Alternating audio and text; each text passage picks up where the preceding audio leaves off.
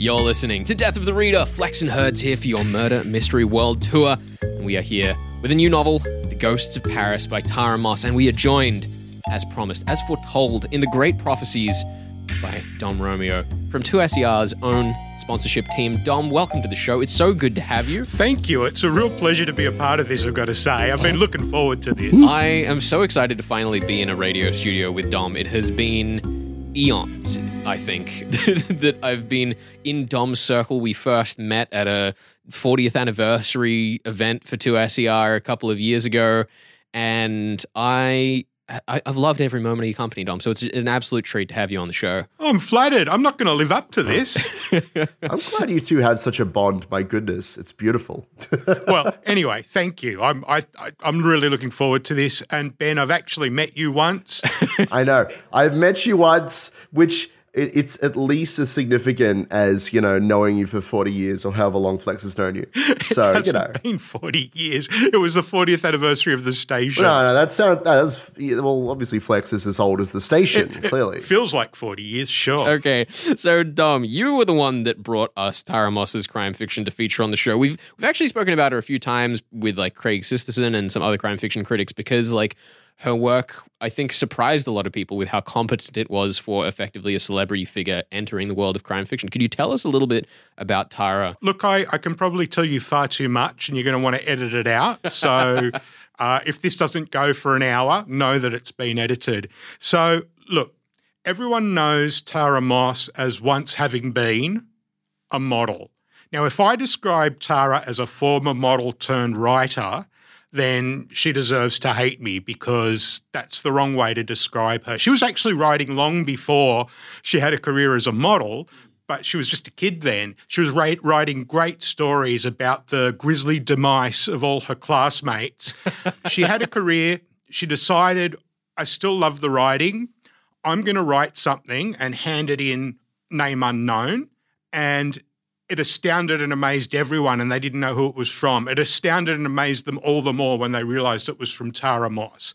So I want to make no more reference to her as anything but an author at this stage. Yeah, for sure. And a wonderful human being that I'm proud to call a friend. Knowing her, she has taught me a lot about bigotry I wasn't aware of that I had because I thought I was open-minded. Everyone does till they're shown that they're not quite. The line is exactly one step behind you at all times, right? Indeed. Is that enough? Do you have a feeling of who Tara is? I think that's pretty good. The only other thing that I want to mention before we properly dive in on your last point there, Dom, is that Tara is also, is it a UNICEF advocate for refugees and children displaced by war, which is obviously a big impact on this particular text. Yes, and that is very important too. And the other thing she now is very vocal about is disability, which, I kind of like still learning and bettering myself as I get older. Yeah, well, I think that the general theme of the novel, talking about all the ways in which women back in that day in the 1940s, it's supposed to stay with their men, and the men are supposed to look after them, and pointing out the inherent hypocrisy there. And I think using her mother and Vera Montgomery, who's the classic dame in this story, who comes to us with the actual crime that we're supposed to be solving, using those characters as kind of practical examples of why. If you say, you could rely on your man to provide for you for the rest of your life, sometimes that doesn't work at all. Yeah, I thought it was particularly interesting looking at the way that we deal with Mr. Charles, who I guess is our foothold character for understanding this book's approach to bigotry. Mr. Charles's wife basically pays Billy to go do some private investigation, figure out all of the cheating that he's been doing, because he's not a happy man at home. It turns out that he's gay and that he's been going down to King's Cross and having rendezvous with men. But I did enjoy the way that, Billy was still forced to kind of, struggle between her obligation and her personal feelings about that. Because it was still illegal. Yeah. And she is fighting the good fight, against crime. So is that a crime? I mean, it seems like it shouldn't be. There's a lovely chapter that deals with all of that where we're seeing Mr. Charles's predicament, but it's kind of paralleled to anti-Semitism. Yeah. And also the fact that Billy is Ms. Billy Walker. Yeah. Even though she's married, And even though her husband's not on the scene, and what's even more beautiful, this is one of those moments where I go, Tara, thank you, I didn't know this. I always thought Ms. was a late 20th century invention for equality. The book itself states that it was first introduced at the beginning of the 20th century, an honorific that didn't give away a woman's position in society. Yeah, there's lots of examples in the book of characters who they say, oh, it couldn't possibly be Ms., it must be Miss or Mrs. or you're married or whatever. But I think that Tara Moss does an excellent job of taking that, the gender discourse and the pronoun discourse, and it's like it's the same as, you know, what they say about science fiction. Like, even though you're writing in the future, you're really writing about today. And with historical fiction, it's the inverse, which is always fun. She is very insistent that people call her by the pronouns, by the title that she has chosen for herself. I think the other thing that's really fun about this novel is the pull so far that we get to go to Europe, to Paris. Ghosts of Paris is the title of the book. And Billy Walker... We're not at yet. We're not at yet. And No. Billy Walker is dragged over to Paris by Vera Montgomery, whose husband Richard went missing a couple of years ago. She's now pregnant and basically wants to find out if he's dead so that she's not tied down in the very restrictive legal framework for married women. Tara set it up so that Vera's story is so blatantly a parallel for Billy's without feeling like they're competing for space narratively by having similar themes. I thought that the balance there was really good. Totally agree. And I think it's cute that now at this stage you can go, who are the ghosts of Paris? Is it Richard Montgomery? Yeah. Or is it Jack Rake, the man that Tara... I'm going to say that again and you're going to edit that out. The man that Billy married before the end of the war, who has been missing in her life. Can I tell you guys, the ghosts of Paris for me really are the catacombs, because I went to Paris as a very young lad with my family, and I didn't want to go to the catacombs. I thought they would be too scary. So I now regret, in my adult years, not having gone. I'll have to go back one day and confront that horrible, horrible past. I mean, listen, Hertz, we can always send you there as a show, Please do. excursion so that you can record an episode from the catacombs. Only if you ship me in a coffin inside an unpressurized World War II bomber plane. That's the only method of transportation I'll accept. That's right. now that you say that, I reckon, I've never done this, and I feel like I should have with the first novel, and now I should do it with this one, is work out how real, and I'm sure she's done her research and all of the places she name checks and all of the, the York Motors sign in Bayswater. I reckon they did exist, and I think we three should set up the Billy Walker tour for any Tara Moss fans who come to Sydney, especially during Writers' Festival. I think the other thing that I did want to touch on before we kind of close the chapter here and turn over to the mystery section is the kind of way that we deal with Billy's relationships in the story, because obviously we have Jack Rake over in Europe who's disappeared, the parallel for Richard Montgomery, as I mentioned. Are we going to talk about Sam? Oh, yes, we're definitely talking about weirdest Sam character. Hertz. Oh my God.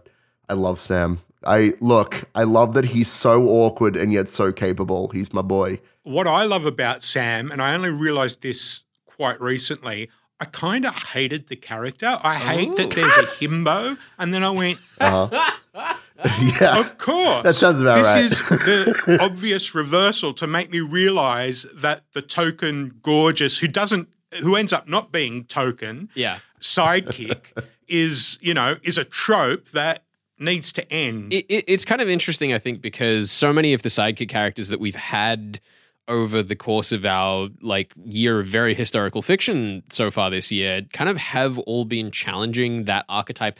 It's the most exciting way for a trope to die, for everyone to kill it in different ways. This is like an Agatha Christie mystery about who killed the trope. Man, that's a next level of metafiction for us to get to next time we do that, Herds. I'm looking forward to it. As I said, we should throw over to my discussion with Tara Moss now, talking a little bit about the background for this novel, and we'll be back towards the end of the show to throw Dom into the fire of solving this mystery. You're listening to Death of the Reader, Flex and Herds, and Dom here for your Murder Mystery World Tour. You're on 2SER 107.3. Stick around.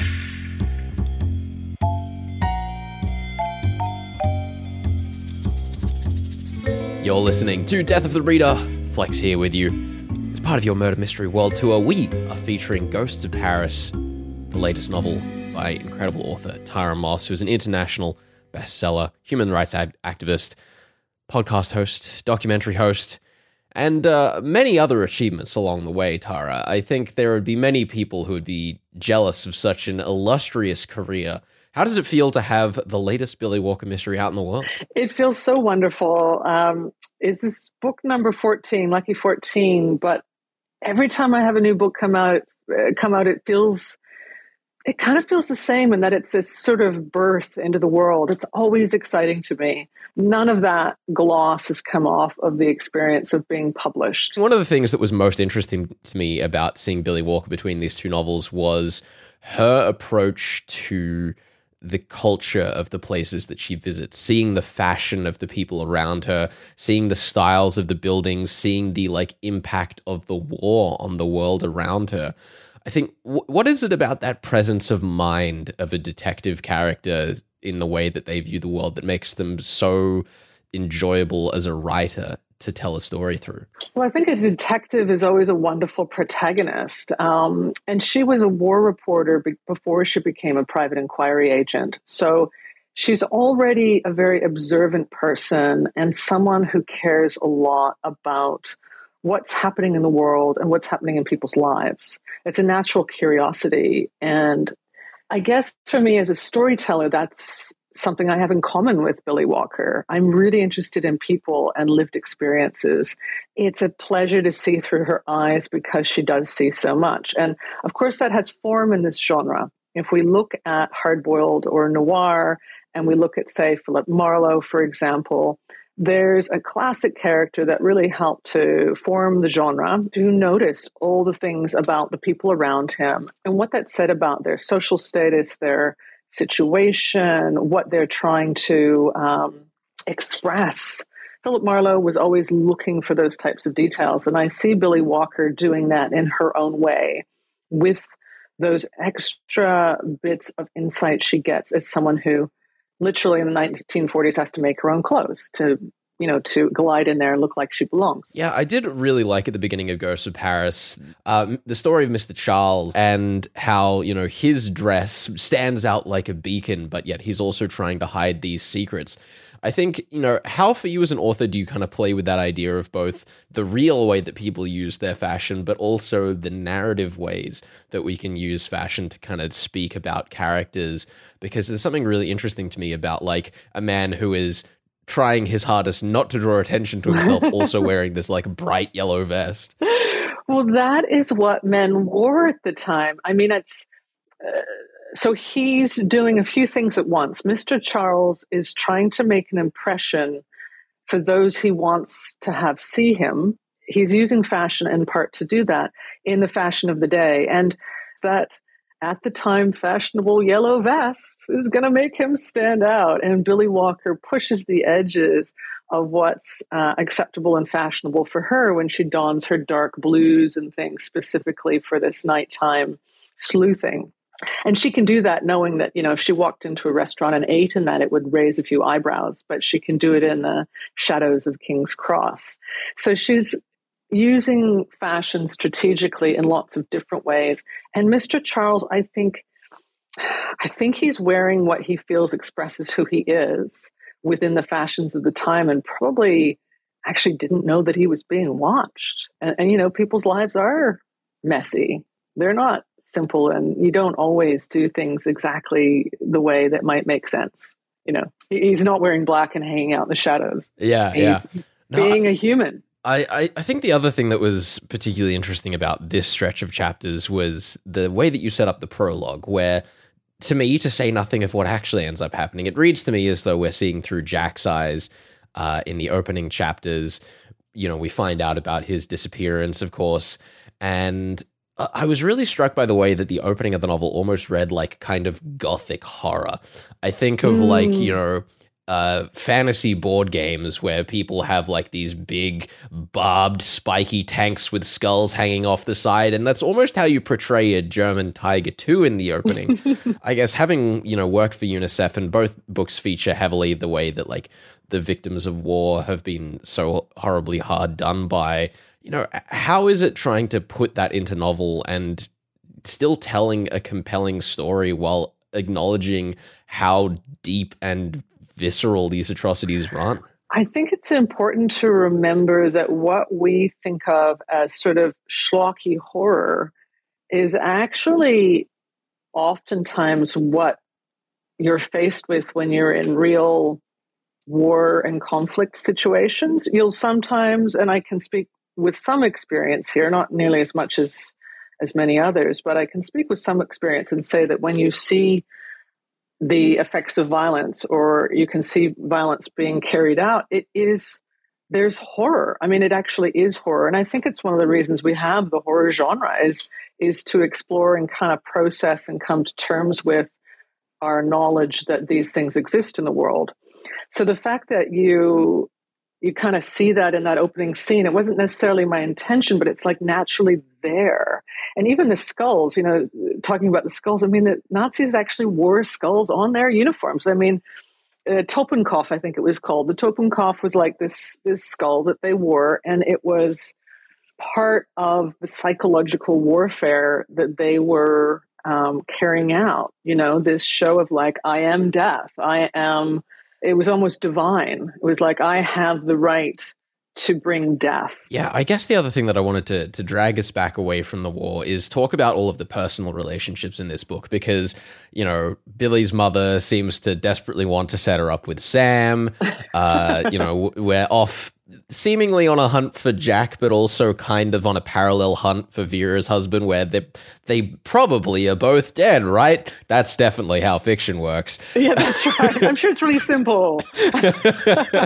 For me, with Billy, the big picture is never about the romance, but the romance is part of the dance of being human. She's heterosexual, so she's interested in guys and they're around, and she has them, and that makes them, she has them. She kind of does. She's kind of like drawn them into her sphere, right? She's a little bit magnetic in that respect. As a writer, you're constantly setting up reasons why things are going to get close, but never quite get there. And I think that also does reflect the reality of difficult times. This is a post-war period where there's a lot at play. Like, you might be very attracted to someone, but they might be widowed. You might be traumatized. We tend to tell and retell stories of the military. But for me, what I'm interested in is the human stories of the everyday people, if you will, who did extraordinary things. And whether that's taking a chance on love, amongst it all, that is kind of heroic, actually.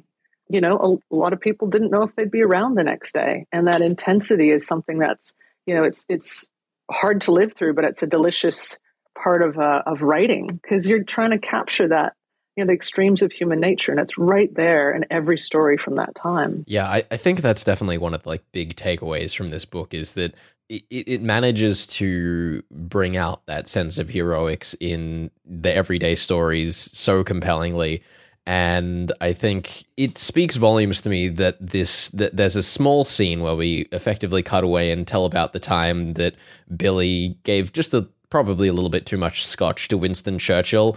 And that's pales in comparison to so many of the other tales in the book, when to most people they'd think, oh, the day you spent with Churchill, that's got to be the greatest thing you've ever achieved. Like, absolutely not. And, I think it's such a prime example of how well you've managed to, as you say, drag the ordinary stories to the forefront in this book. Thank you. Thanks. That's my intention very much. And, The War Widow was dedicated to my Oma and Opa, who are a great example of ordinary citizens doing extraordinary things, surviving World War II in occupied Holland. I mean, they weren't soldiers and, spies. They were just trying to survive. And they did things that are, now the bravery that it took was extraordinary.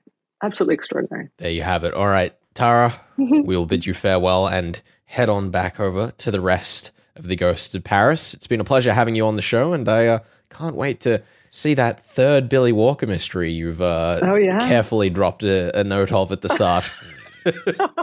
Yes, it's filling my brain at the moment. I just love being in Billy's world, and I hope the readers do as well. Thank you so much for taking the time today. Our pleasure. This is Death of the Reader. We are discussing Tara Moss right there and her novel, The Ghosts of Paris, which is newly released this year. Stick around. More to come. You're on 2SER 107.3. You're listening to Death of the Reader, Flex and Herds, and Dom from 2SER here for your Murder Mystery World Tour. We are discussing Tara Moss's The Ghosts of Paris. It is the second book in the Billy Walker series. Brand new. We are talking chapters 1 to 12. Dom is in the hot seat to solve this mystery. And Herds, it's been a while since we've both been the experts on a particular novel. How are we going to approach this challenge? I don't know. I'm just enjoying being in friendship with you and being on the same team for once, not trying to claw your or my throat out. That's really nice. Let's lay out the mystery, I guess. We're trying to find this poor woman's husband. She doesn't have enough money to get by. We got all this Charles stuff going on in the background. There's a lot going on right now. And we haven't even been to Paris, which I think is the thing that I found most shocking about this novel. Not the war crimes, the fact that we may never even see Paris. Dom, do you think we'll ever see Paris? Well, I think, Ben, what we should do here, Dom, if you're unfamiliar the way that the mystery game works here on Death of the Reader, when you are playing for the away team, the guests, the red shirts, Sean Britton's team, as we call them. It's true. He is the captain. He's my arch nemesis and captain. Interrupt. Please. So, yep. Okay, let me get this straight. So because Ben and you aren't tearing each other's throats out, Yes. you're both going to tear mine out. Absolutely. I've We got are, the yeah, red that's the shirt plan. on, so Captain Kirk's already told me to go and dig the hole, Yes. and it'll become obvious why later. Yes. Right. So look, we're missing a husband, Dom. Vera Montgomery's husband is missing, presumed dead in Paris. Do you have any thoughts on where he is? Maybe he's been in Sydney the entire time. My thoughts are he's an ad man, so is Mr. Charles. He's an ad man. I think he He is. sometimes bats for the other team. Whether or not, I think he's probably too honourable to actually be away just because he's not in love with his wife. But we note that they had no children and he liked photographing women. I don't think he's a fornicating git. I think they have no children because either he's not that interested in women or he couldn't perform or whatever. I think he might be gay, but that's not why he's away. And I think what that means is he will grant the divorce, and the only reason he hasn't is because, he's in trouble with some Nazi criminals who are hiding somewhere. Nazi criminals? The one thing that I will say, though, is that not only are they both ad men, we actually, at the end of chapter 12, get a letter talking about why he's left. We don't get to see the contents of that letter, but just before we see that letter, we also get to look at a picture of Mr. Charles and Richard Montgomery in the same place, same time. Sure. So there's definitely a deeper connection going on there that we'll have to pick your brains on a little bit, Dom. I like the gung-ho-ness of this theory. This is the kind of confidence I aspire to on this show. There's a letter that says, we'll find him. You think that's from the Nazis, the anti-gay Nazis? Is that where you're going, Dom? As opposed to the not anti-gay Nazis. Yes, there is a distinction. It is slim. They did wear very nice suits. It's not existent, basically, but it's there. Hugo Boss, I believe. I'm not sure where the letter came from. I hadn't thought enough about that. That's a really good question. We will find him, maybe. Maybe it was from Hercule Poirot. Yep, that's it. Sorry, he's Belgian, not French. I'm about to get crucified in the comments for that one. Get on it. Get on it, comments. Let's go. Oh, well, I think the other thing is obviously we're looking for Richard, but what about Jack? Because we've already established that there are parallel there. Has the same thing happened to Jack as happened to Richard? Are they going to be distinct they the same opposites? character? I need to know, Dom, do you think they are the same person? I'd be lying if I said the thought had crossed my mind, but what a great thought to have. I need to think about that one. Yeah. I want to say no because actually, yes, they're the same person. They're gay. Billy gets to marry Samuel, and Vera gets to marry whoever knocked her up. You know what? I think I'd be okay with that ending. The other twist that we have to pull on you here, Dom, of course, if you're unfamiliar, is that in our quadruple or nothing game for 2022, the way that it works is that you have to pose a different theory in week 1 and week 2 here. So you can pick either of those theories at the end of week 2 before we go to the jury to actually see how your points are laid out. But just keep in mind, you gotta come up with something a little different before we roll on into the second week. I think the other thing that's an interesting challenge that we've posed here is that introduction, which you said you thought was Jack in Poland saving a woman involving a tank and some rope. Are you saying that might have been Richard? I mean, you said that they're the same person, so I guess implicitly I'm saying yes. And implicitly, I'm saying I didn't think that initially. I just warmed to it after Ben said it. Okay, so what's the timeline? The prologue begins in 44. We're currently in 1947. He's been gone for 2 years. Does that, because 44 to 47, it's not the end of 47, it's May Day. Oh, that works. It does. It might be Richard. It might be Richard, but the other question I have, I suppose, is what is he doing with that tank in that photograph? Is it just a random woman on the front of that tank and we're just seeing the plight of refugees towards the end of the war? Or is that going to be a particular connection that we come to uncover later in the book? That has to be a connection. You don't just have a random woman strapped to the front of the random tank. Unless it's a Peter Cook routine with Dudley Moore. You know, that time that random woman was strapped to the front of the cab. The tank. That just doesn't happen. What is a tank if not just a very sophisticated cab? I mean, it'll get you where you want to go. Yeah, true. And what is a tank in that particular image apart from the biggest phallic symbol in the world? Oh my God, isn't it just? I think the other thing that we have, Dom, that I spoke with Tara about in the middle section of the show, of course, is that Tara wanted to know how you would approach the back half of this novel. I'm not going to ask you to answer this question today. I want you to percolate on this, to let it steep. Think about how you would approach bringing that story to an end, because as we said at the beginning, there are so many different threads to tie up. There's so many different themes. There's characters that could overlap, that could be the same character. Opportunities are endless. How do you make a satisfying ending out of the tapestry? You don't have to resolve everything, but we'd like you to try. Firstly, I'd like to say there are 2 characters that were introduced in the first section that we haven't mentioned at all.